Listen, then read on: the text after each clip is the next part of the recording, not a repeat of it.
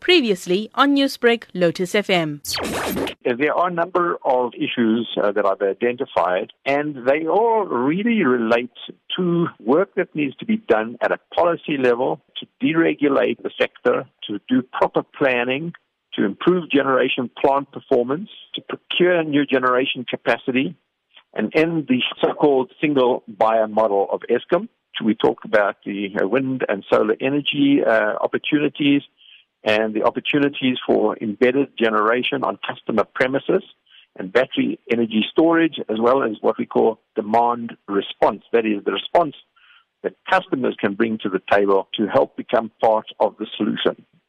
Now, Chris, plant performance was the main reason for load shedding coming back so soon this year, even before the president promised it would come back. Now, from your professional point of view, what needs to be done about this? Obviously, everything possible must be done to stabilize and improve the very poor performance and the poor energy availability factor, which has been declining for 4 years, of Eskom's fleet of coal power stations.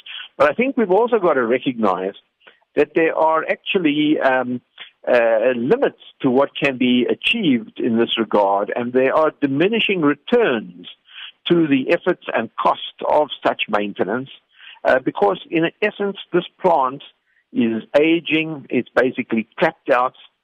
These are coal-fired power plants, many of which have been damaged by overloading for extended periods, and they've skipped their midlife refurbishment and repeated deferral of routine maintenance to the extent where many of these are actually damaged assets. And so there is a limit to what you can expect to achieve from ongoing maintenance.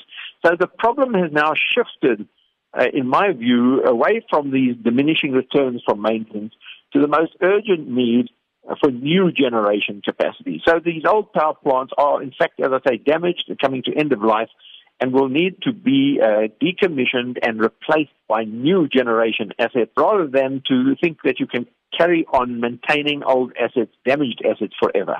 Newsbreak, Lotus FM, powered by SABC News.